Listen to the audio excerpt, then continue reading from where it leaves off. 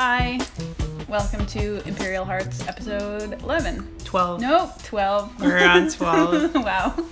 Okay. What are we talking about today? Our main topic of discussion for today is going to be Anakin Skywalker. We are going to talk about Anakin Skywalker. His arc, his, representation his, portrayal in the different media and how it changes and how, basically, as a thesis statement, we don't think he's that bad. Yeah, I guess you could say that, yeah. I guess, right? And I was going to say that it's like Anakin Skywalker Part 1, what we see in the movies. Because as we've discussed, we haven't watched Clone Wars, and I would say, it's almost like the vast majority of his screen time is in Clone Wars. So this is sort of movie Anakin Skywalker. There's no EU, no Legends, no Clone Wars, pretty much no Rebels, just the original trilogy, the prequel trilogy. Just Anakin. No items, Final Destination. What? Someone will get that. Okay. Only Anakins, no items, Final Destination. Smash Brothers. Okay. There's anyway, never mind. Okay. Not funny. I'm sure it was. I'm sorry I don't play Smash Brothers. Aww. Yeah, we'll have to watch Clone Wars and do a part 2 at some point, our reassessment based on Clone Wars. Sounds good. But so do you want to start with some news items? I do.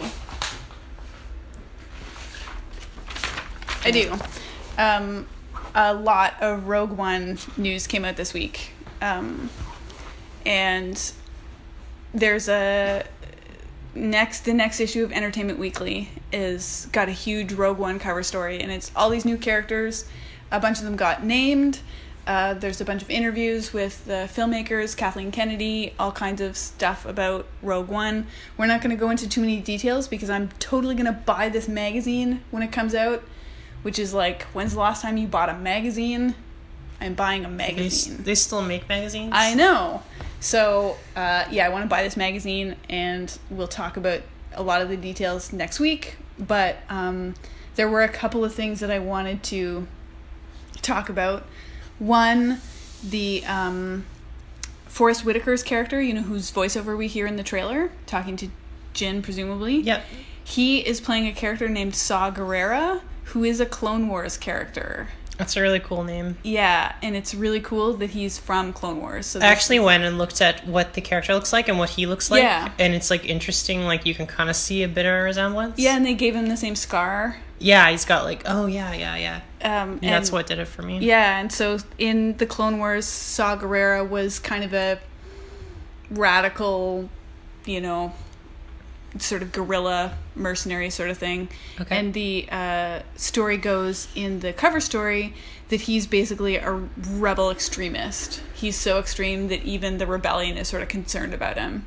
Interesting. And apparently, and this was a reference that I missed because I didn't recognize this name, he was referenced in Bloodline by Ransom talks to Leia about how Saw Gerrera's guerrilla tactics were considered terrorism. Wow. And that he made, he That's made the really rebellion cool look bad. That Yeah. they seeded these characters throughout the... It's really cool. And he's the first major cartoon-only character to make an appearance in the films, so it's kind of I guess we can pretty much expect to see Rebels characters now in films too. Yeah, I guess that it I wonder if we're gonna see Rebels characters in Rogue One. Do you know what would be cool is if some of the voice actors, you could get Gina Torres to play her character. Yeah, Gina Torres actually probably resembles her character the most that I've seen. I forget what she looks like in Clone Wars, but yeah, probably. She's younger. She's much younger, but right, but yeah, still, you could easily get her to... Yeah.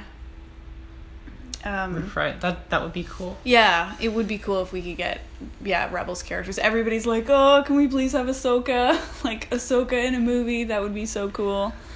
But she's got a book coming out later this year, so yeah. I doubt it. That would be cool, though. But it would be cool to see, Fulcrum in Rogue One. Who's Fulcrum? It's Ahsoka, remember, from her code name in the Rebellion. Oh, okay. Although she's gone. Yeah, I guess she wouldn't be in Rogue One. Never mind. I mean, there's no confirmation that she's dead. No, that's true. People are saying that, but I don't know if it's true. Yeah. And they did confirm that Vader is definitely in it, and that James Earl Jones is reprising his role. Saw that. That's really awesome. Yeah. And this was something that I was really excited about. They did confirm that Mads Mikkelsen, Jin's father, is a scientist who is very much sought by both sides of the war. And they likened him to the Robert Oppenheimer, which is exactly what we said in the podcast. So that rumor was true. I'm so hype about this movie. I was kind of worried for a week when they were talking about the reshoots, but then they put out this cover story just in time, and I'm totally gone. The hype train has left the station again. No slowdowns. You still have like half a year to wait. I know. It's 5 months. It's a problem. So 5 months. I'm really excited. I'm gonna get every scrap of information I can. Oh my god. And then this was the last one, was they had a photo of the like death troopers, and one of them is holding a stormtrooper doll, and the quotation that went with it was that yes, that is a stormtrooper doll, like an action figure, and that it plays a relevant part in the story. Interesting. What does that mean? A stormtrooper doll? Have you heard about what death troopers are? No. They are Vader's personal fist. Like, they're Vader's troopers. Whoa. They're his, like, special ops guys. Whoa. Who report directly to Vader. Whoa. Which is kind of cool, because, like, they have, like, all black costumes like Vader does, and their masks even kind of have a... they do. A Vader thing to it. And they also had a really interesting quote. Gareth Edwards, I want to read this. This little quote. He said... The rebels are barely familiar with Vader. Even within the Empire, he's more legend than everyday presence. That makes sense. Within the rebellion, it's not commonly spoken about, says director Gareth Edwards.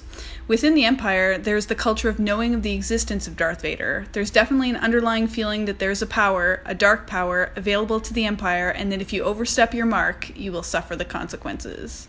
Kind of like this Imperial boogeyman kind of thing. Which is kind of cool, and that kind of dovetails with what we see in Lost Stars, where the characters, some of the characters do meet Darth Vader, but they're sort of afraid and repulsed by him. Like, it's not like they don't really consider him part of... He's not, like, respected as part of, like, the Imperial militia. Yeah. He's like, feared more than respected. Yeah, he freaks them out, and he's weird, and... And, like, people hear rumors about him. Yeah. Yeah. And you can kind of picture that culture where this figure would be this... Yeah, it's like a boogeyman. It's like, oh, if you fuck this up, Darth Vader's gonna come and get you, and in some cases that's actually true. He does.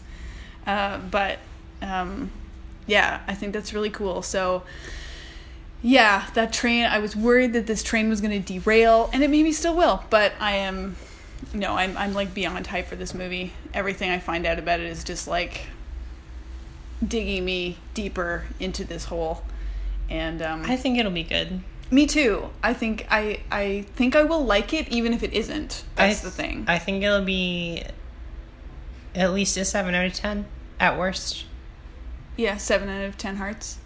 3 out of 5 hearts. Or wait, we're on our scale. Our scale is 5, right? Yeah. 5 out of 5 on cutes. There's lots of cutes in that movie already. There's lots of cutes. Yeah, 5 out of 5 cutes. Okay, so that's my news of the week. Do I have any news of the week? I don't know. I don't think I do. Okay. Yeah, I don't have anything. Okay. I didn't do any Star Warsing this week. I just did that Rogue One-ing this Aren't week. you reading, like, another novel? Yeah, Aftermath update. Some cutes. Some cutes. Yeah, it's interesting. I wanted to be objective about it. It keeps throwing some, like, cute bones at me, and I'm like, oh, this is too cute. Cute bones. Cute bones. So it's like... Cute bones, guys. So I keep, like... It's so reviled, but there's so many things that I'm like, oh, Chuck Wendig, you did this for me. And, I'm honestly, like, That's the thing in everything that appeals to me. It's like, just make it more cute. Yeah. Or, like, make the characters a bit more cute. I know. Or, like, a little bit quirky or a little bit more, like, cheeky. Yeah. And I'm gonna like it more. I know, and, like, there's just so many... It's not the most exciting book, which is weird. Again, I think I mentioned that before. It's just somehow manages not to be that exciting. But I still like... And, okay, yeah, we'll have to talk about this on the episode where we do that. Episode 18, I think, was going to be the Aftermath episode. But I think it was not the best choice for the first new canon novel to be, like, Journey to the Force Awakens. I think that was its big misstep, was that it sold itself as being this Journey to the Force Awakens.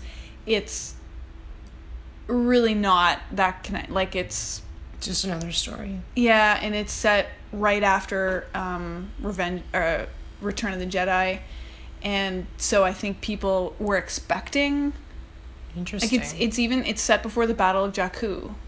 Interesting. Yeah, so I think people were expecting a greater connection to The Force Awakens, and the only connections to it would be ones that you'd see in retrospect, like having Snap Wexley be one of the characters, stuff like that.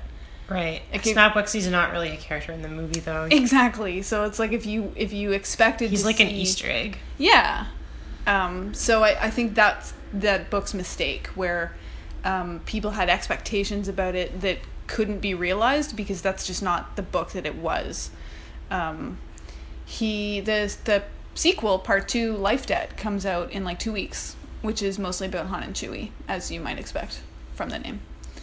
But all your favorite friends are back. Snap Wexley's mom, and... Oh. Yeah. Okay, that's kind of cool. And, like, Sinjir, who's, like, the Imperial defector turned... What about the Bones droid? Dr. Bones, Mr. Bones. I don't know. Mr. Bones got left behind on Snap Wexley's planet. That was definitely my favorite thing that you told me about the book. I know. Is there's, like, a droid who's, like... I don't remember the details, but his name's Mr. Bones. Yeah, he's like an episode 1, like, battle droid. He's like a battle droid who, who's called Temin in the book. They don't call him Snap, but I'm going to call him Snap. He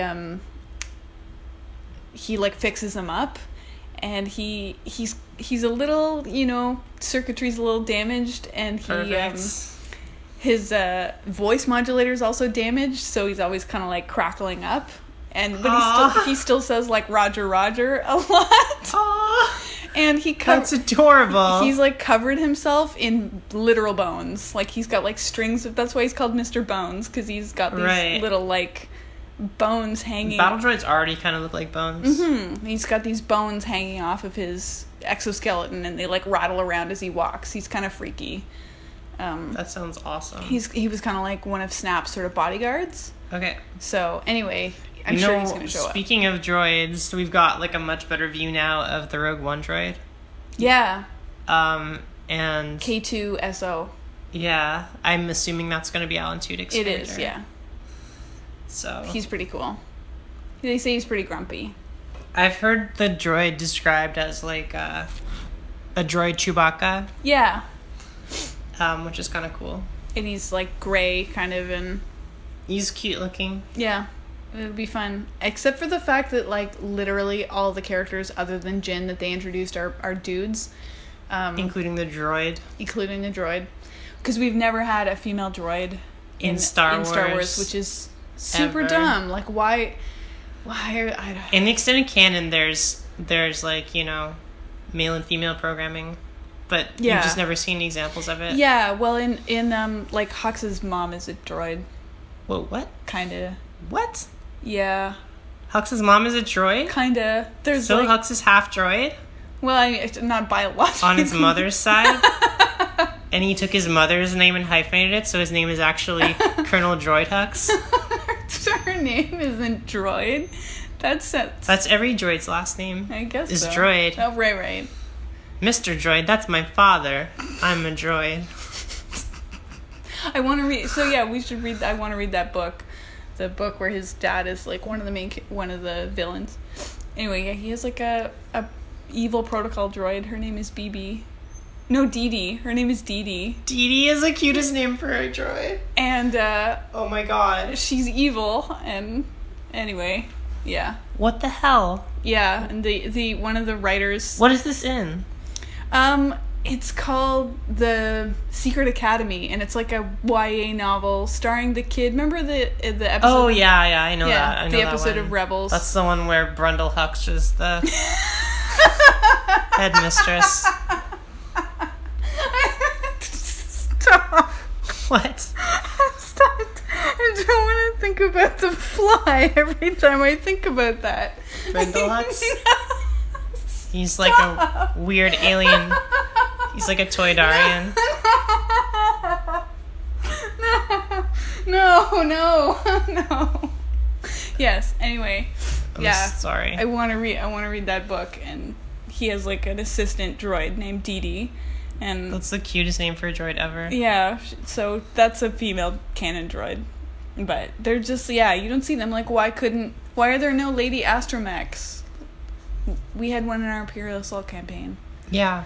Her name was Kate, and she was awesome. R5K8. R5K8 is super cute. So, yeah, more ladies. Why are none of these Rogue One characters ladies? I'm so hyped for this movie that I can't even get that mad about it, but afterwards I'll be mad about it. Unless there's more in the movie, like Mon Mothma. She has a larger role. Totally. Okay, so let's talk about Anakin Skywalker. Let's talk. You should start. Okay. So, yeah, I guess, just for context, Revenge of the Sith came out when we were going to our second year. Anyway, we were in college. And so, everyone we knew like Star Wars, right? Like, it's just like a thing. Everybody was into Star Wars, so we talked a lot about it after that movie came out with all the people that we knew. Yeah. And there was just a general sense that, obviously, there was a general sense that Revenge of the Sith was really disappointing, and that everyone was really, really anticipating this movie because we were finally going to see Anakin's transformation into Vader, and like what caused that, because that was really the big mystery of the prequels, was what tips Anakin from being a Jedi into this Dark Lord, and like how does that actually happen. And there was just a real sentiment that was a disappointment. What happened in the movie was disappointing and abrupt and unbelievable, and just his motivation was weak. And that character has been, and still is sort of dismissed and decried as whiny and overdramatic, and he did it because his with his girl, his wife or whatever. And I feel like we're not necessarily here to defend the writing of the prequels, because I think that there were some missteps and that arc was fumbled. But I think we both agree that all of the ingredients of that arc actually do exist to make it satisfying and understandable, and it's not unbelievable. It's actually kind of a logical extension of the whole story, but it just needed a different emphasis in the movies. I have a couple. I mean, this is an overall point. Yeah. I think there's like two things that are missing.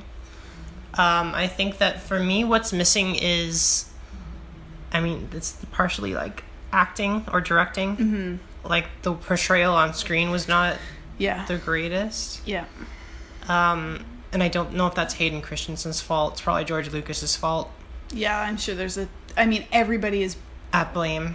And the thing is, like, almost everybody puts in a pretty damn mediocre performance in those movies. So yeah, exactly. Otherwise good actors, so yeah. And I think the other thing that's missing is Darth Vader never has a Strathhome, a culling of Strathhome. So yeah. Okay, so I don't know if I've ever mentioned this. Okay, so this is what, if you guys know Warcraft, there's a character named Arthas, who becomes the Lich King, and it's very analogous to Darth Vader's arc from Anakin to the Lich King. Yeah. And there's this point in the story where this like pure good knight is faced with this decision to let a city die or let the world die. Mm-hmm. and there's a city of people who are turning into zombies, basically. And if he doesn't kill them all before they turn, they're going to invade the whole continent. So he chooses to kill the people. Yeah. And I think that's like, you needed something like that. Like maybe with the sand people, like maybe make his killing the sand people. But you need like a hard decision that he has to make. And this is something I know you want to get into today about his not being, like, not having a lot of agency. Yeah, and I think, you know, I think his killing of Dooku is sort of intended to be a bit of that moment. Yeah, but it's more about him being easily dominated. Yeah, and exactly. I think that's what that moment really becomes about, whereas it doesn't feel like a choice. It's not a choice for him. But that's one of the moments that he can't really go back from, especially because it cements his him and Palpatine now share this secret, because Obi-Wan was dead when Anakin kills Dooku, so him and Palpatine now have this shameful secret that Palpatine's like, I won't tell if you won't tell, and Anakin's like, crap, you know, like, he feels really bad about it after it happens, but he also feels good. And so then that kind of ties them together, and he has this sort of moment of doubt. But yeah, it's true. He's really, the thing is that he's swept along by everyone else, as opposed to having to make his own choices. The choices that he does have to make are not, he often makes poor ones, but I think the reasons for those are also really understandable. And we haven't seen the Clone Wars. I think he might get a couple of moments like that throughout. You're probably right. He probably does. But the point is that it shouldn't need 6 seasons of a TV show to illustrate that arc. It should be, you could do it in a movie. He just needed a harder choice. Yeah, I think a lot of like good characters are built on hard choices. Yeah, agreed. And it's like coming up with those interesting hard choices is hard. Yeah. As a writer, I think. Yeah. And believable. Like, believable. Yeah. Like that someone would do something so awful because and I think that's how you make villains, right? Basically. Mm-hmm. Like they don't make the wrong decision, they make the understandable decision. Yeah.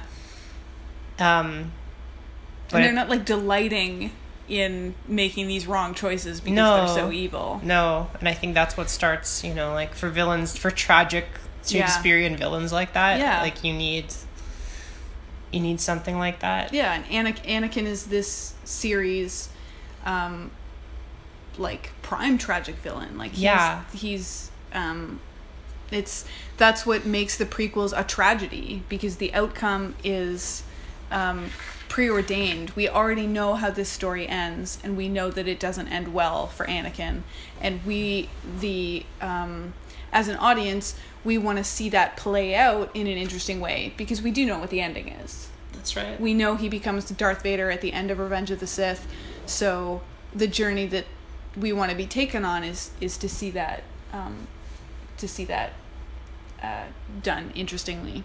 So, speaking of that, something I've been really interested in, like reading the comics, is Star Wars has a really fucked up reading order now. Yeah. So, like, if you are a kid or whatever getting into this stuff, like, there's a lot of starting points, but, like, if you read the comics that they're putting out now, they assume you've watched all the movies. Yeah. So, like... including Force Awakens. Yeah. Yeah. So it's actually interesting, like, a lot of these things aren't really standalone anymore, and, like, you gotta watch the original ones first, and then the prequels, and then the later ones. And then the comics. And then there's comics and books, which assumes you've watched everything else. Yeah. And it's, like, I'm sorry, not sorry to the Legends fans, because I just can't get behind the sort of, people are very upset. They want Legends to come back, and they want people to write more Legends. And I think, like, it's already confusing as hell. Can you imagine if they had all these brand new books, and you've got these new Star Wars fans, and they're like, they pick up a book and they're expecting it to be, oh, it's after, you know, it's related to The Force Awakens because it's after Return of the Jedi. But no, there's all these characters, like... it's just this whole alternate universe. It's at the end of the day, it's a business, and they're not going to make Legend stuff because it's not easy to sell. Yeah, like that's not. going to be profitable. I support the decision to sort of wipe the slate with Legends and say, okay, that's Legends now. We've got this new canon. It's already getting confusing, and like there's so much stuff being put out that it's hard to keep up with.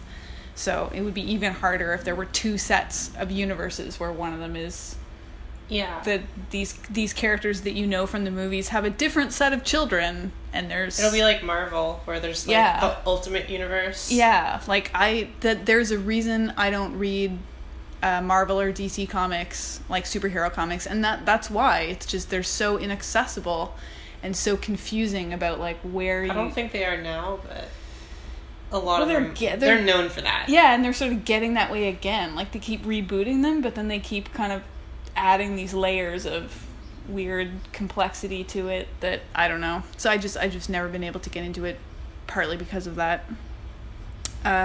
Anyway, back to Anakin. So I wanted to ask you, because I think you'll have some thoughts about this to start with, is do you think that Anakin Skywalker was the chosen one, and do you think he brought balance to the Force like they prophesied? I don't have a yes or no question to that, but I do have something to say about that. Okay. I think that yes, he doesn't bring balance to the Force. But there is a back and forth that goes on, right? Like, so you have the Jedi Order is getting corrupt. Mm-hmm. So there's like born into the world like this evil wrecking ball that's gonna wipe the slate clean. Yeah. And then Luke comes and rebalances it again. Yeah. And then now it's like, in this new movie, I think my current theory is that Rey is going to turn to the dark side, which will keep that momentum. Because you kind of have this like you have a hero that falls to the dark side, and like balances the Force to one side, and then you have it gets balanced back to the light side, and now it's getting balanced back to the dark side, I think. So I don't know how that will manifest, if that's just going to manifest through Kylo. Yeah. Or if it's going to manifest through our heroes falling and our... Do you know what I mean? Right, yeah. Because that's kind of like... There's this momentum to it where... this like weird balancing of things. Yeah. So I don't think... Like, I think in a way Darth Vader does balance it, but only in a way that... Not in a permanent way. Mm-hmm. Mm-hmm. In a counterbalance like that, because without one side you don't have the other. Yeah. So they need to constantly be like, you know, one's getting stronger and then the other one gets stronger, and then like you have periods of time where they kind of fluctuate. Yeah. And I think that's like really cool. I thought there was a really interesting you linked me to a video about sort of the connections between Darth Maul and Snoke. We watched this video, that had a lot of really interesting things to say about how... Like thematic ones. Yeah, thematic connections. Not lore connections. Yeah, you're right. Thematic connections. And how... Rebel spoiler, by the way. Well, I can keep it not Rebel spoiler. Just I can talk about Snoke and Kylo. Where Kylo... I think it's interesting if we do put a spoiler here, though, because I do want to talk about this. Okay. So for the next, 5 minutes, fast forward, if you're gonna... Yeah, if you don't want to be spoiled for Rebels. Yeah. So we had, I think with, where they were talking about Kylo being sort of a balance between, he is the light and the dark side, and he uses them both. And Snoke really values that. Yeah, that obviously we see that as being a source of conflict, internal conflict for Kylo, but that's what Snoke sees in him. And that's really interesting because obviously before this, you've got Sidious and Vader who are like, let's all be about the dark side. And then you've got the Jedi who are really, don't ever touch the dark side.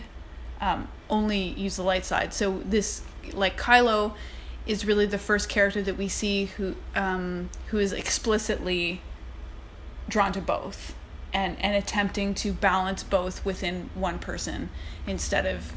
I think it's interesting that Snoke and Kylo are never referred to as Sith. Yeah, they aren't Sith. They're not Sith. Mm-hmm. Which I think is notable. Yeah. Because that seems like that would be for a reason. Mm-hmm. And neither, should it be noted, is Maul when we see him in Rebels. Yes, that's what we wanted to talk about. Like, Maul shows up again in Rebels. and is just Maul, not Darth Maul, and is the enemy of the Sith. Yes. And likes Ezra because of this balance between light and darkness, in the same way that, like, Kylo. Yeah. So it'll be interesting to see where that goes. Yeah, in season 3 of Rebels. And then it'll be interesting to see where it goes with Snoke and Kylo. And I'm still really interested to see where they take Ezra's character and if Ezra shows up in the movies. Yeah. Because I'm almost expecting that. There's got to be... They're going to have some major crossover with Rebels in the movies. Like, I'm sure that... Rebels has got so much stock in it right now. Yeah. Like, people really like it. There's Fantasy Flight Game stuff about it. Like, I don't know. And it's already serving as a really good bridge between the prequel trilogy and the original trilogy. Yeah, it's fantastic. So I've been really impressed by it. There's lots of boring filler episodes of Rebels, but the overall lore and the overall arcs have been really killer. The last half of season 2 was really good television. Yeah, it was. And I'm really excited for season 3. Okay, so this is completely unrelated. Okay. But I was thinking about this the other day. Yeah. Do you think that the Ren in Kylo Ren is short for children? Or is intentionally using that piece of a word to invoke that? Yeah. I don't know. I'd never thought about that before. Because, that's the only... there's only a few words that are they do this thing in Star Wars, right? Where they'll take a word like Vader, which is a piece of the word invade.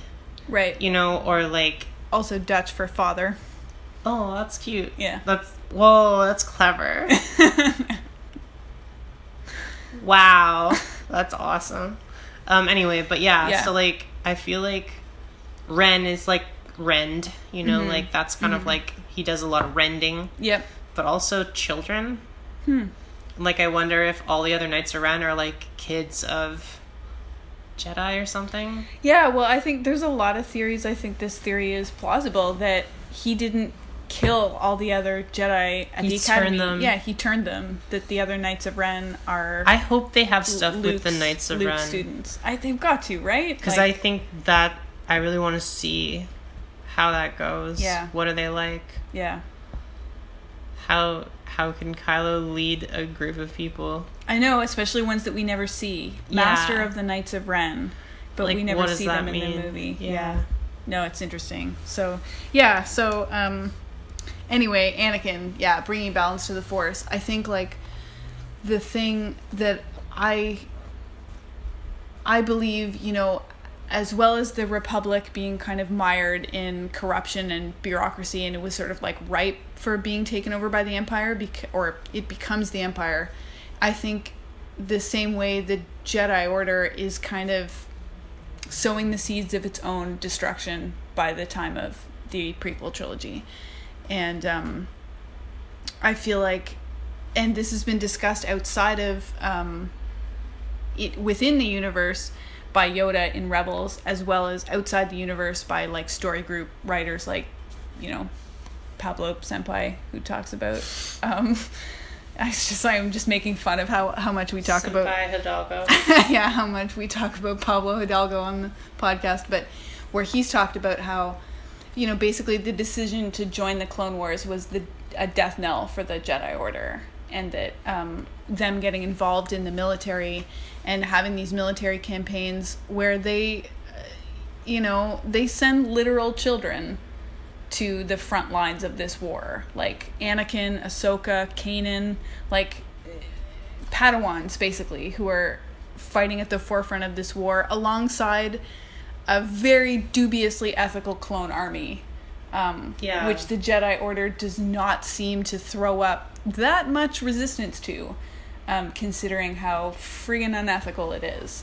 So I think Anakin shoulders an unfair portion of the blame for the downfall of the Jedi Order. I think he is the instrument of its destruction, but not its source.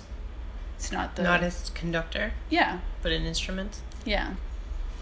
And I wanted to, related to that, I had a friend on Twitter, Sath, who asked a rhetorical question a few weeks ago, which is, what do you think is more unethical, the Republic clone army or the First Order Stormtrooper program? And I think that's a really interesting... Clone army. Personally? Yeah? Just because of the scale and because you're... I mean, it's complicated. It is. It's because it's like... Is the Stormtrooper program conscriptions? Are they stealing children? I think probably for the most part, yes. I think it's implied that... I guess it's the same then. Yeah. I guess it's the same. They're both drafting... children. Yeah. I guess, like, the only thing that adds to it for the clones is they're kind of, like, more like slaves. Yeah, they literally have chips in their heads to, like, force them to do certain things, which is extra fucked up. Yeah, I mean, like, the Stormtrooper program, they're also essentially... They don't have a choice. Yeah, they're brainwashed. But the clones are also kind of brainwashed. Yeah. And the clones also have, like, an artificially shortened lifespan. They're, like, imperfect clones. The clones feels more wrong to me. It does. It feels more wrong to me, too. It's like, you have original consent. You have Jango Fett consenting to be cloned, but none of his clones... Consented to be born or to be in this army. Or born into an army. Yeah, to have these chips in their heads and these short lifespans where they age quickly and are just forced to fight against these droid separatists. It's just, the whole thing is super gross. It's fucked up. And yeah, agreed. Yeah, I feel like that's a huge moral failing on the part of the Jedi Order, that they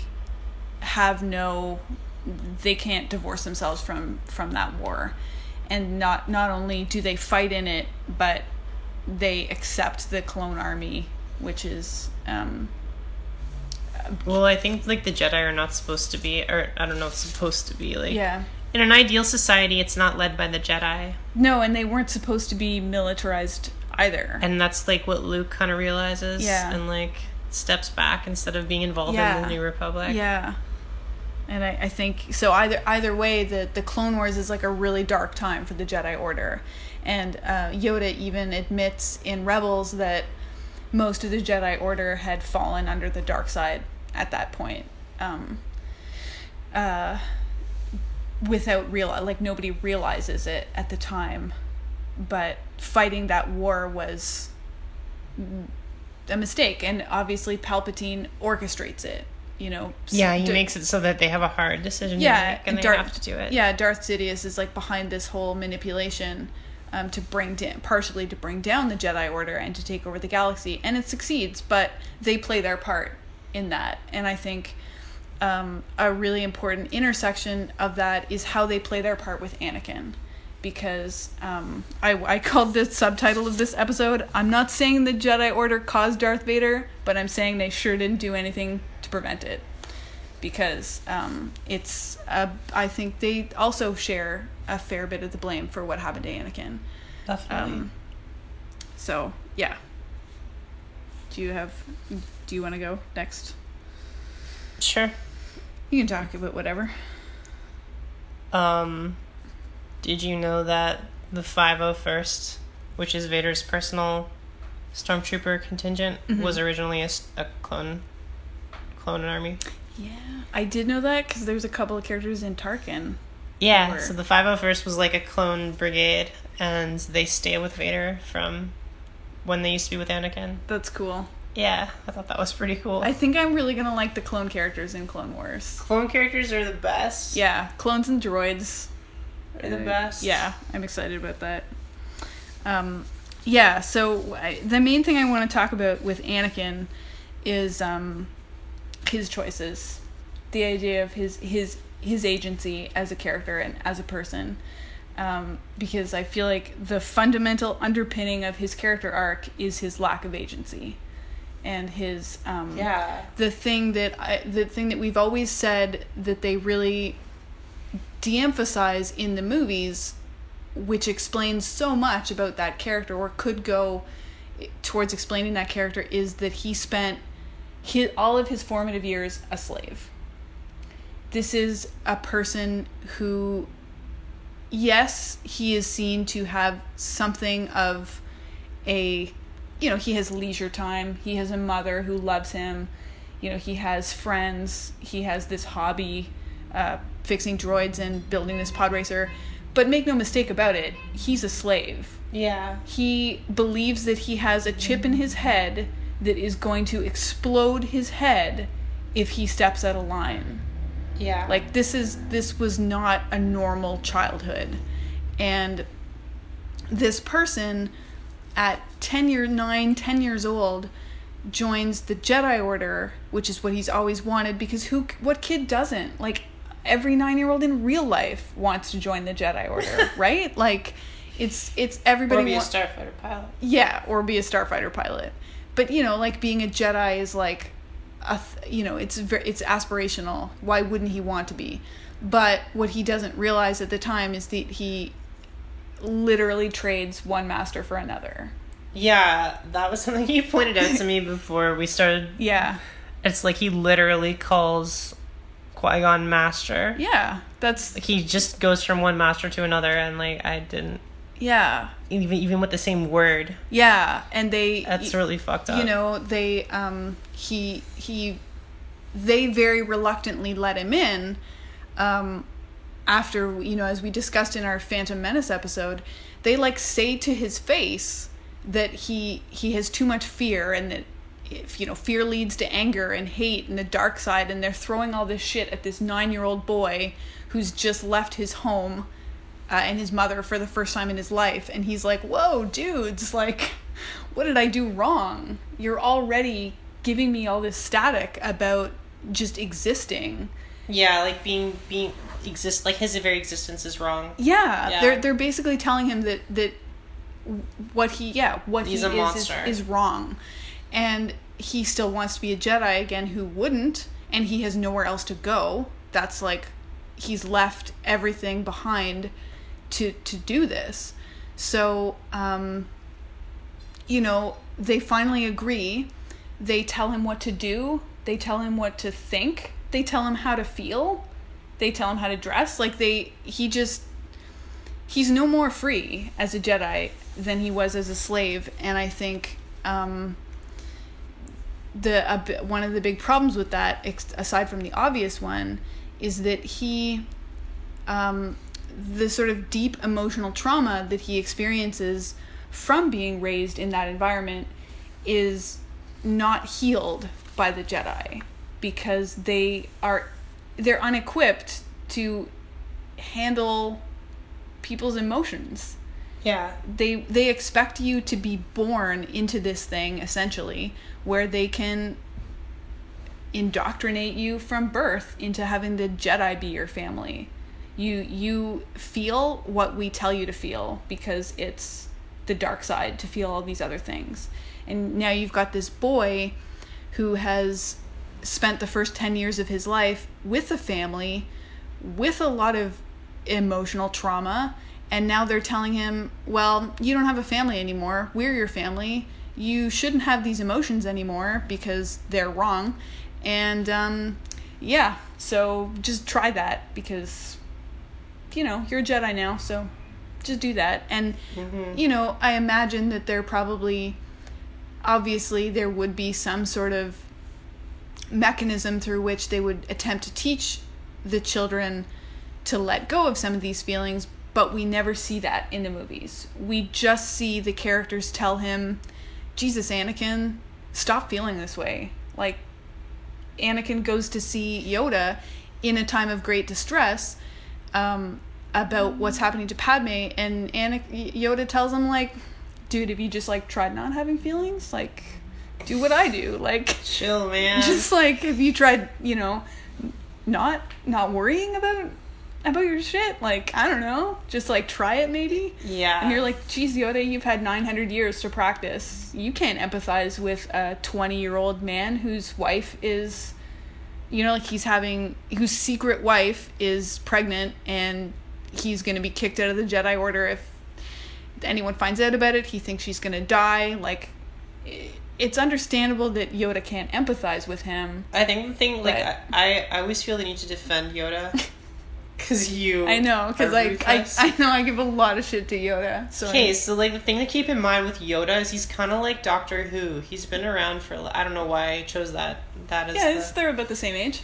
They're about the same age, yeah. He's been around for so long that, like, it's actually he's the antithesis of Doctor Who. Because Doctor Who cares about every single little person. Yeah. And Yoda, it's like, if you're around for that long, it's like one life is not... Well, exactly. That's what I'm saying. He literally can't empathize with Anakin. He's a cosmic being. He's not thinking about... No, he can't. And what I'm saying is that Yoda puts himself in a position where he does think he can counsel the humans on how they should deal with their feelings. I think, maybe he should know that he can't. Leave that shit to somebody else. I think he's doing his best. Well, he is, but... I think that, the Jedi Order for him is more about higher, loftier goals. Yeah. And, like, he realizes afterwards that they shouldn't have been put in a political position. Yeah. The Jedi are not supposed to get involved in politics. And the thing is that Yoda's never wrong when he talks to Anakin. He's not wrong that Anakin's attachment is going to cause him pain and suffering. But the misstep is that he doesn't offer Anakin any solutions for that. He doesn't offer him any... He doesn't give him, like, a counselor. He doesn't say, okay, look, dude, I know you're having these feelings. Talk to these other humans about it. Yeah, like, let's get this person, this very potentially dangerous person who I've had visions is dangerous. Why don't we get him some emotional fucking support? Like, why don't we support this person instead of just constantly minimizing his emotional distress and telling him he shouldn't have it? I think for me, the arc of the prequels is a damaged mental health support system. Sure. It's a story about deep trauma, both from his earlier life, his secret relationship with Padme, his shame in not living up to the ideal that they expect him to, and his inability to find support for that. Like at the end of his arc, like, how would he not be depressed? Like, how would he have, like, aside from, like, whatever, I guess he likes Padme or something, but, like, what's his motivation to keep living? Like it's not like he has a lot of friends or... Yeah. And he thinks that Padme is going to die. Padme dies, he's like, why bother living? Yeah. And I think, like, all of that to say that I think it's obvious why he's such easy pickings for Palpatine. Yeah, I think it makes a lot of sense. Yeah, he's... Palpatine is kind and empathetic to him. We know in reality that he's to a greater or lesser extent just manipulating him. But he presents he genuinely cares about him. He listens to his problems. He offers him concrete solutions, through the power of the dark side. Maybe there's some questionably dubious ethics there too, obviously. But it should be noted that when Anakin finds out that Palpatine is Sidious, he wants to arrest him. Yeah. He's like, oh shit, you meant the dark side? Well, I'm not down with that. That was a euphemism. Yeah, like, I'm a Jedi. Like, I thought this was a story, dude. Like, I thought you were... Oh, crap. I should call... And he calls the Jedi to be like... That's actually one of my favorite parts in Return of the Sith. Yeah. Palpatine's like, hey, man, I'm Sith. I'm just gonna tell you. You're just gonna put that out there. And Anakin's like, what? He's like so taken aback. Yeah. I actually really like how that goes down. It's very like... I mean, there's a build up to it, but it's really funny that Anakin's like, did you just tell me that? Yeah. He's totally taken by surprise. And Palpatine, like, he just kind of lays it out on the table. And he's like, look, the Jedi are going to want to arrest me, but I'm telling you that I'm trying to help you. And when they come, and it's going to come down to them killing him, and Anakin intervenes because he's afraid that he's going to lose this knowledge of how to save Padme. And then it's too far. Then it's too late. Now he's made this choice to stick with Palpatine. And it's kind of a classic abuse narrative. He's like, Palpatine grooms him to be this his only confidant, and he grows up with a lot of shame about his feelings, and he has no outlet to express them because he knows that Obi-Wan isn't receptive, and he knows that Yoda's not receptive, and so any sort of misgivings he might have about Palpatine, he has no way to discuss that with anybody. He just sort of internalizes it, and I think that's an interesting parallel with what happens with Snoke and Kylo Ren, where it's been implied that Snoke has been, to some extent, manipulating Ben since he was a baby. He had his eye on him his whole life. Yeah, I find that interesting. And we know that Ben didn't, if he was aware of Snoke, didn't talk to his parents about it. And so for whatever reason, felt like he didn't want to or couldn't confide in his support system. And it left him vulnerable to Snoke. And I think the same thing happens to Anakin. And that's, the Jedi weren't wrong in not wanting to train him because they were ill-equipped to handle him. In his state. And I think that's a tragic decision for everybody because they couldn't help him, and I feel like they didn't really try because they just tried to make him fit in their mold. And that's something that Yoda admits at the end of the Revenge of the Sith novel, was that he helped the Jedi crack under the pressure because he wouldn't let them change and adapt, and he held on to everything that had been true when he was young, and it wasn't working anymore, and he couldn't see that. And so it's, I have a suggestion to make also. Like, we're sort of looking at this from an in-world perspective, but like, if I'm going to criticize the writing, I think like, if you want this character to be better, all you really have to do is give him more agency. Yeah. Because like, one of the criticisms of the prequels is that there's not really a main character. It's more like a historical events happening, where like, if Anakin made more decisions, it would feel like he's the main character. And like, if you gave him a lot of the stuff that either you make Obi-Wan the main character, like he should have been in episode 2, or you make Anakin that main character and you have Anakin be the one who finds the clone facility. You have Anakin be the one who makes all these fucked up mistakes instead of him being swept along in it. You actually have him make some bad mistakes, and then you kind of more relates to him. And certainly he does make some pretty bad decisions along the way. But you feel like it's not really a decision. No. Because they're never hard to make. Yeah. Exactly.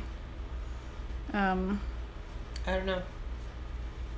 That's how I feel about that. Yeah, I think that's fair. Yeah, that exactly. This is a discussion of what happened from an in-world perspective. Yeah, but if you step back for a second, like, I feel like that would fix it. You just have, some subtle alterations of the point of view of the the story. The point of view of the story is super fucked up. Yeah.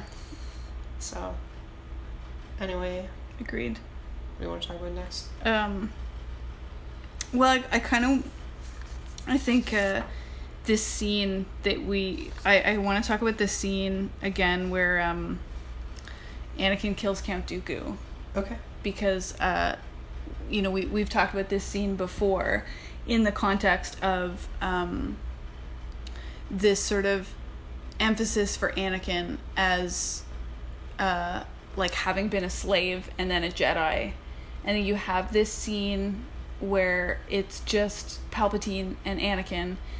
Dooku is at his mercy. Anakin's like, okay, we're gonna arrest him. And Palpatine's like, you should kill him. It'd be, he's gonna get away, just kill him. And Anakin says, well, that's not the Jedi way. Like, yikes, dude. Like, let's not do this. And so Palpatine tries to convince him to do it. He won't do it. And then Palpatine literally orders him to do it. Yeah. And he says it in this really, scary voice. And maybe laced with the Force a little bit. Yeah, we don't know. And Anakin does it instantly. He just does it without thinking. Yeah. And so he's been trained to follow orders. Yeah, I think in the novel they attempt to give him agency in that decision by making it feel like Dooku is giving him permission, or Palpatine is giving him permission to kill Dooku. That he's like finally unleashing him to allow him to do what he's always wanted to do and give into his anger and the dark side. But yeah, the way they play it in the movie is like reflexive obedience. Yeah. Which is so much creepier and grosser and like... Yeah. Palpatine orders him to kill him and he just does it. And then as soon as he does it, he has this moment of realization where he realizes he's murdered this person at his mercy and that he's done it because his master ordered him to. Yeah. And he's like that character, I think it can't be emphasized enough that despite his sort of defiant and rebellious personality, is like deeply conditioned to obey authority.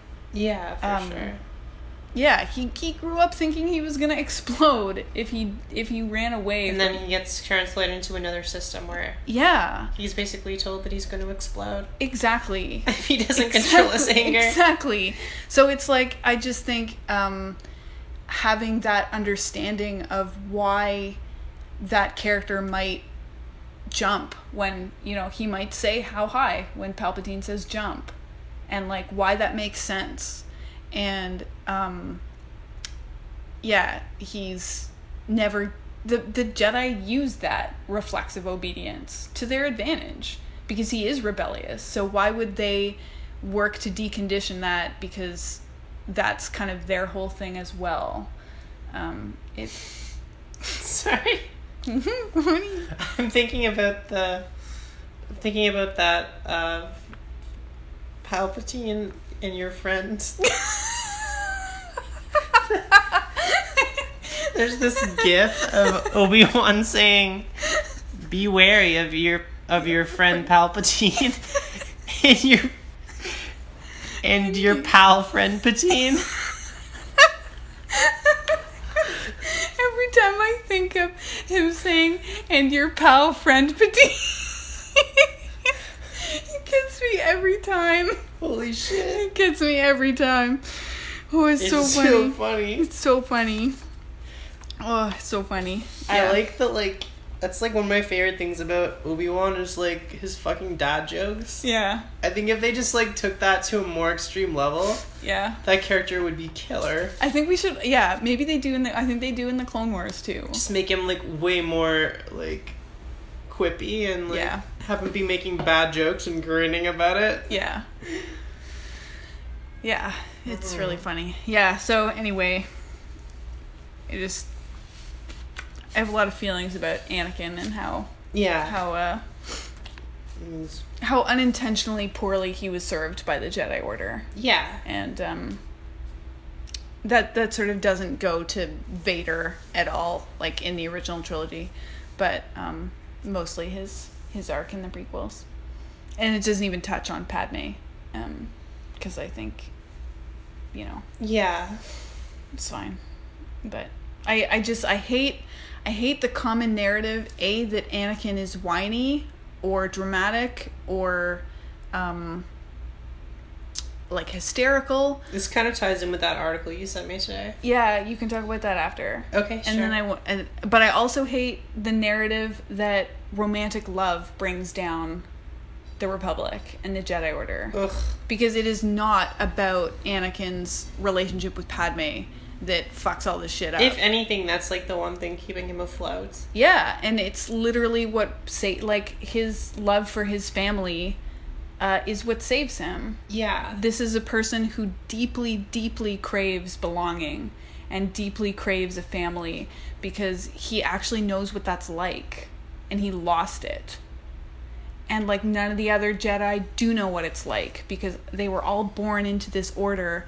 They were taken from their families as children, as babies, and raised with the Jedi Order to be their family. And Anakin never fits into that because he knows what it's like to have an actual family. And so he wants that back more than anything. He is so happy when he finds out that Padme is pregnant and that they're going to be a family. And when he loses that... Is he? Isn't he kind of like... He's taken aback, but then he's like obsessed with it. That like he's like really excited for the rest of the movie. Right. I mean, he gets nervous because he thinks she's going to die.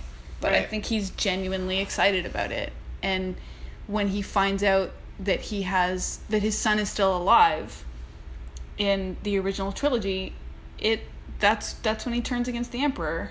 And his first, he immediately makes the entreaty to Luke that, we can overthrow the Empire together. Like, let's... Yeah, because he's obsessed with family. Yeah, he's obsessed with his family. And, not in the bad way. Yeah. That's sort of what... Yeah, and he, that's what redeems him. Luke being unwilling to give up on him. And when he sees that Luke loves him, despite what he is, it gives him the strength to finally break from this, like, incredibly abusive relationship with Palpatine and defeat him and turn back to the light side. And I think... it's such a disservice to that character and to Padme to characterize that as being the problem with the... Like, it's not about the relationship. And if anything, it's about the fact that he has to hide the relationship. That he's not allowed to love who he wants freely. And that they aren't allowed to be together. It's the stifling of that relationship that causes some of the problems as opposed to the relationship itself, which is a lesson that I imagine that Luke takes into his new Jedi Order, is that there were hopefully we don't know anything about what actually happened in the new canon, so we don't know what he did, but I can't imagine he's like a traditional Jedi. He'd already been rejecting the teachings that Obi-Wan and Yoda had been trying to get him to stick to. He was like, whatever, I love my friends, screw you guys. So, anyway. I think so. Yeah. Oh, you were going to talk about that article, I think. Yeah, you sent me this article about how Anakin is, in a lot of ways, written in the way that stereotypically you would write a female character. Mm-hmm. Where, like, and people, and, like, fanboys react to him in the same way they react to, like... Rey or... Yeah, they're like, why is he so whiny? Why is he, like... Why are his emotions... Like, why is he so emotional all the time? Like, I thought that was a really interesting comparison, because, like, in a lot of ways, all those traits that people disliked about Anakin are the typical traits that people hate in female characters, or people, I say. Yeah, female people too, it's true. Like, a lot of the, like, traits that men usually be like, too emotional and whiny, like... Yeah, you're being dramatic. This is not... Yeah, exactly. Yeah, exactly. It's like, just don't have emotions. Yeah. Just have anger. That's the only real emotion. Yeah. Except well, I mean, the Jedi are like the dudes of... They're like the... Yeah. They're like the patriarchy of the universe. Yeah. They're just like... we're just gonna assign you to a really handsome guy and, like, don't fall in love with them. Make sure you and Obi-Wan don't ever fuck.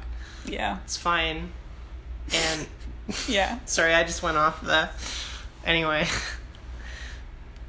No, that's the thing. It's like, you have to be really close with everyone in the Jedi Order, but don't fuck each other. That's sinful. Or, don't have attachments to them. Yeah, don't get attached to them. Yeah, exactly. Here's your clone army. Don't get attached to them. Yeah. You have to love everyone, but then don't be attached to them. Yeah, and we'll give you a Padawan, and we'll give you Which I get on the cosmic level. Yeah. Like, for Yoda, that makes sense. Yeah. And I still kind of, as a philosophy, I kind of do favor that. You know, like, loving everyone without gaining attachments. Yeah. No, I get it, too. Especially the older I get, like, the more sense it makes. Totally does. But it's like, and that's sort of the crux of it, right? Is that the older you get and the farther away you get from the sort of incredibly intense emotion that you experience when you're young, or like really young, the less you can understand it. And the more you just want to dismiss it or minimize it. Miss what? The emotion, like the kind of emotions, like the older we get, the easier it is to forget what it was like to be a teenager. Sure, yeah. And that's like the whole thing in a nutshell, is that they're just like, just don't be teenagers. Yeah, you know? Yoda's like 800 and he's like, you know, maybe like grow up. Yeah, exactly. Maybe get 800. It's just get good. Like, come on, I did it. Yeah. So, exactly. So that, you know, they just can't. They can't understand.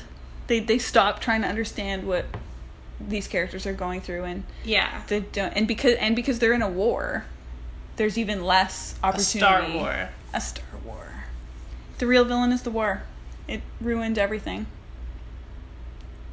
Palpatine. And in the prequels, the protagonist is the war. Yeah.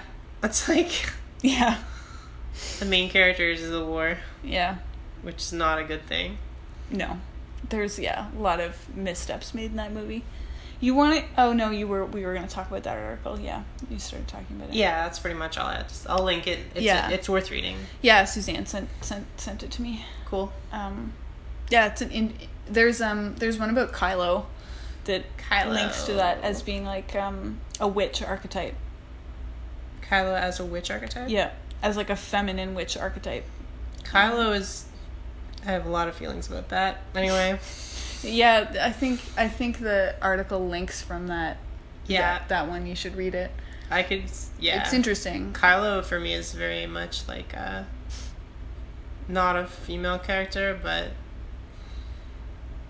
has feminine qualities. Yeah. And I think that's interesting. Mm-hmm. Anyway. So this article was about Anakin as like female coded, as opposed to like he's not a female character. He's like, they use a lot of the same. Yeah, using similar tropes that they use for historical female storytelling, including the lack of agency, as like other people being in control of everything he does. Right. And how that, damages him. Yeah, so I think, I don't want to defend his writing, but I really want to defend that character. Because I think he's a really interesting character. Yeah, I like that character, and I think there were missteps made with him, especially in the movies as opposed to the Clone Wars, but he gets a bum rap. He got the short end of the stick. People make fun of him a lot. Yeah, and he gets blamed for it as a person. Like, his character gets blamed for a lot of shit that he bears some responsibility for, obviously, but there were circumstances involved beyond his control that make him just as much of a victim as the other characters that he damages. More of a victim? Yeah, so... there's a very deeply emotionally traumatized person who didn't get the help that he needed, and he brought down the galaxy around him as a result. Woo. Yeah. Save Anakin Skywalker. And we do. That's the whole thing. Yeah, the nicest, like... It is nice. Yeah. And on a lighter note, let's rank him on our Imperial cuteness meter. We need like a little jingle here that's like cuteness meter. Okay. All right. Welcome to Imperial Cuteness Meter. Episode this is 12. Part of the show where we rank cuteness. Today's characters on the cuteness meter. Okay, so let's write it on paper separately and then reveal. Okay. Or no, hold your fingers okay. behind your back. Okay. So there's 5. Okay, so it's out of 5. It's out of 5. Okay, we're separating. We're going to say Anakin Skywalker and Darth Vader, 2 separate. I think we can agree that Darth Vader has 0 cuteness. See, I was gonna say 1. 1. Because sometimes in I don't know, in the comics he does kind of cute things in the comics sometimes. Okay. All right. Okay. Anakin Skywalker on a cuteness scale. Okay, 1, 2, 3, go. Okay. Oh. Okay, so Jayme held up 3 fingers. Yeah, I'm it's kind of a 3.5. I don't know. I held up 4. Yeah, no, okay. I think he's pretty cute. Yeah. And yeah. Not necessarily physically, but yeah. He's essentially a 6'5" puppy dog with great hair. Yeah. No, fair. Yeah. I can get behind that. Yeah. Okay. I'm definitely gonna have a 3.5. Do I have to say Hayden Christensen though? I think no, Anakin, in my head Anakin. he's kind of animated more than he is. Yeah. He's especially cute in Rebels. He's one scene in Rebels where you see flashback Anakin Skywalker. Yeah, he's super cute in Rebels. He is a darling. Yeah. And okay, so let's just for scale then, who's a 0 on the cuteness scale? If we're gonna so the people have a comparison. Jabba the Hutt. Yeah, fair. I was gonna say Palpatine, also a 0. Friend Patine is also a 0 on the cute scale. He is literally never cute. 0. Yeah. And then a 5 is Poe Dameron or BB-8. BB-8 also a 5 on the cuteness scale. Poe Dameron. R2-D2. I think is more of he's not a 5. He's kind of surly. Yeah, he is pretty damn cute though. Do you think I think Rey is a 5 on the cuteness scale too? Oh yeah. Yeah. Rey is a 5 out of 5. Yeah. And I think when I say cuteness, I'm measuring it's a D&D charisma score. Multiple things can oh, definitely. Definitely. Looks can contribute to it, but also charm. Yeah. And just yeah. Well, and because obviously Poe Dameron is cute in a different way than BB-8. Yeah. But they're both still 5 out of 5 cute. This is, I think, my main attraction to the new movies is not necessarily the story or anything else about it. I think my main attraction to the new movies is the cuteness. Yeah, cause Finn is also 5 out of 5 on the cuteness scale. Everyone in that fucking movie is a 5 out, except for Han Solo. As all the main characters are a 5 out of 5 on the adorable scale. Yeah. Even Kylo Ren, they're all just fucking yeah.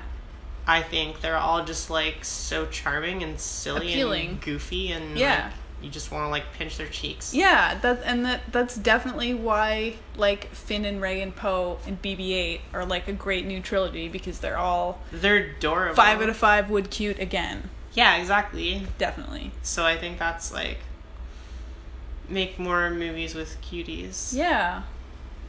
Please.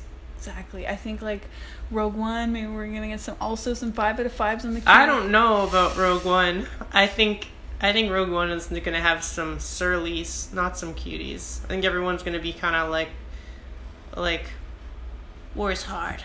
Yeah. Jyn Erso 5 out of 5 on the cuteness scale. I don't know though. I don't know.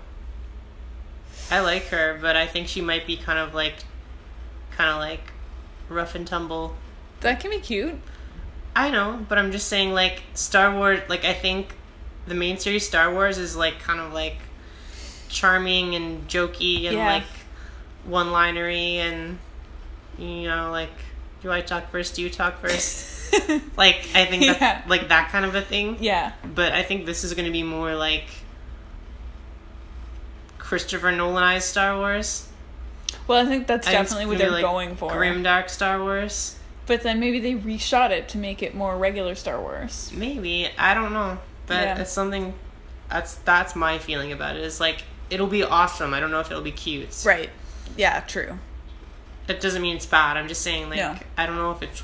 I'm not getting really a cute vibe from it. No, that's true. Do you think we're going to have, like, anyone for my cute Imperial watch? This week? No, in Rogue One. Oh, undoubtedly. Like, there's got to be some, right? Like, Hollywood is getting, like, I mean, at least in Star Wars, like, they just cast all cuties. Right? Like, there's going to be some background cuties. There's got to be. Maybe they'll even get names.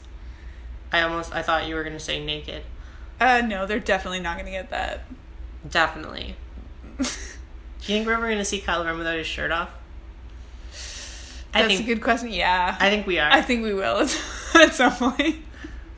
I think we will. You just don't cast Adam Driver for no reason. Like, yeah, he's got a fucking 8-pack. Yeah, I know. They've got to, right? They have to take his shirt off. They have to. Like, rip it off. I don't know. With a lightsaber. Maybe. Artistically, like when he's in a battle. Right, just like they did with Padme in episode 2. Yeah. Yeah, they might. Yeah, I mean, yeah, makes sense. They could have done it at the end of Force Awakens, and they didn't, though. So, maybe they won't. It was in the snow. Yeah, it would have been cold. Yeah, you would have seen his hard nipples. What?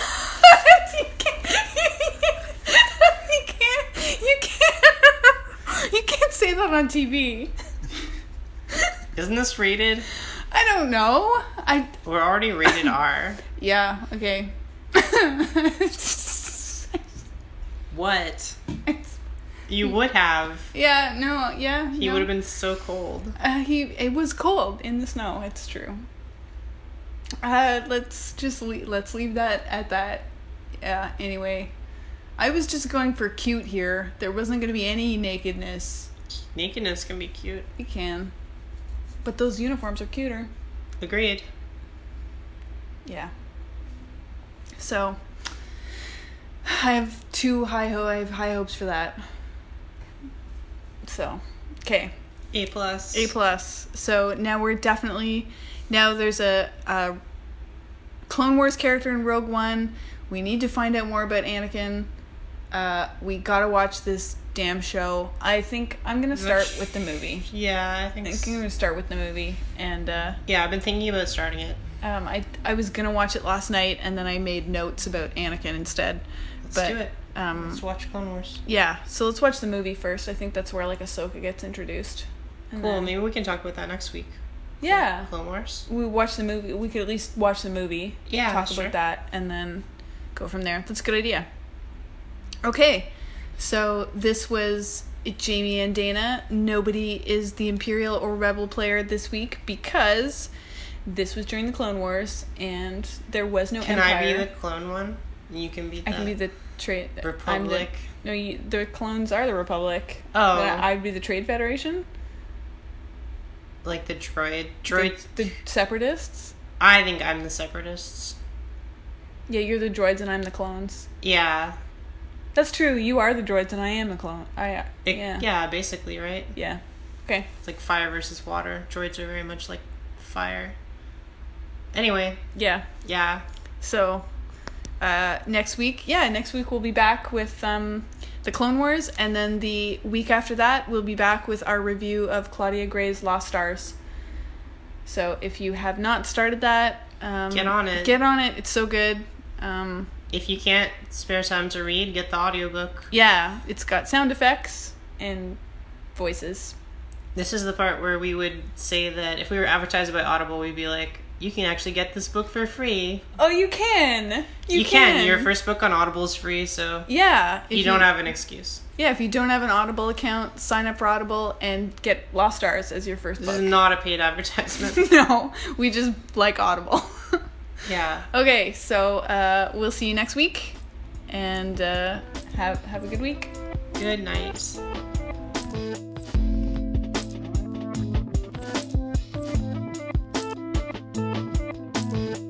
If you'd like to find more stuff about Star Wars from me and Jayme, you can check out our website at imperialhearts.com. or tweet at us at Imperial_Hearts. The music used in this podcast is clips from the song Breakfast with Tiffany by Broke for Free. Thank you for listening to the Imperial Hearts podcast.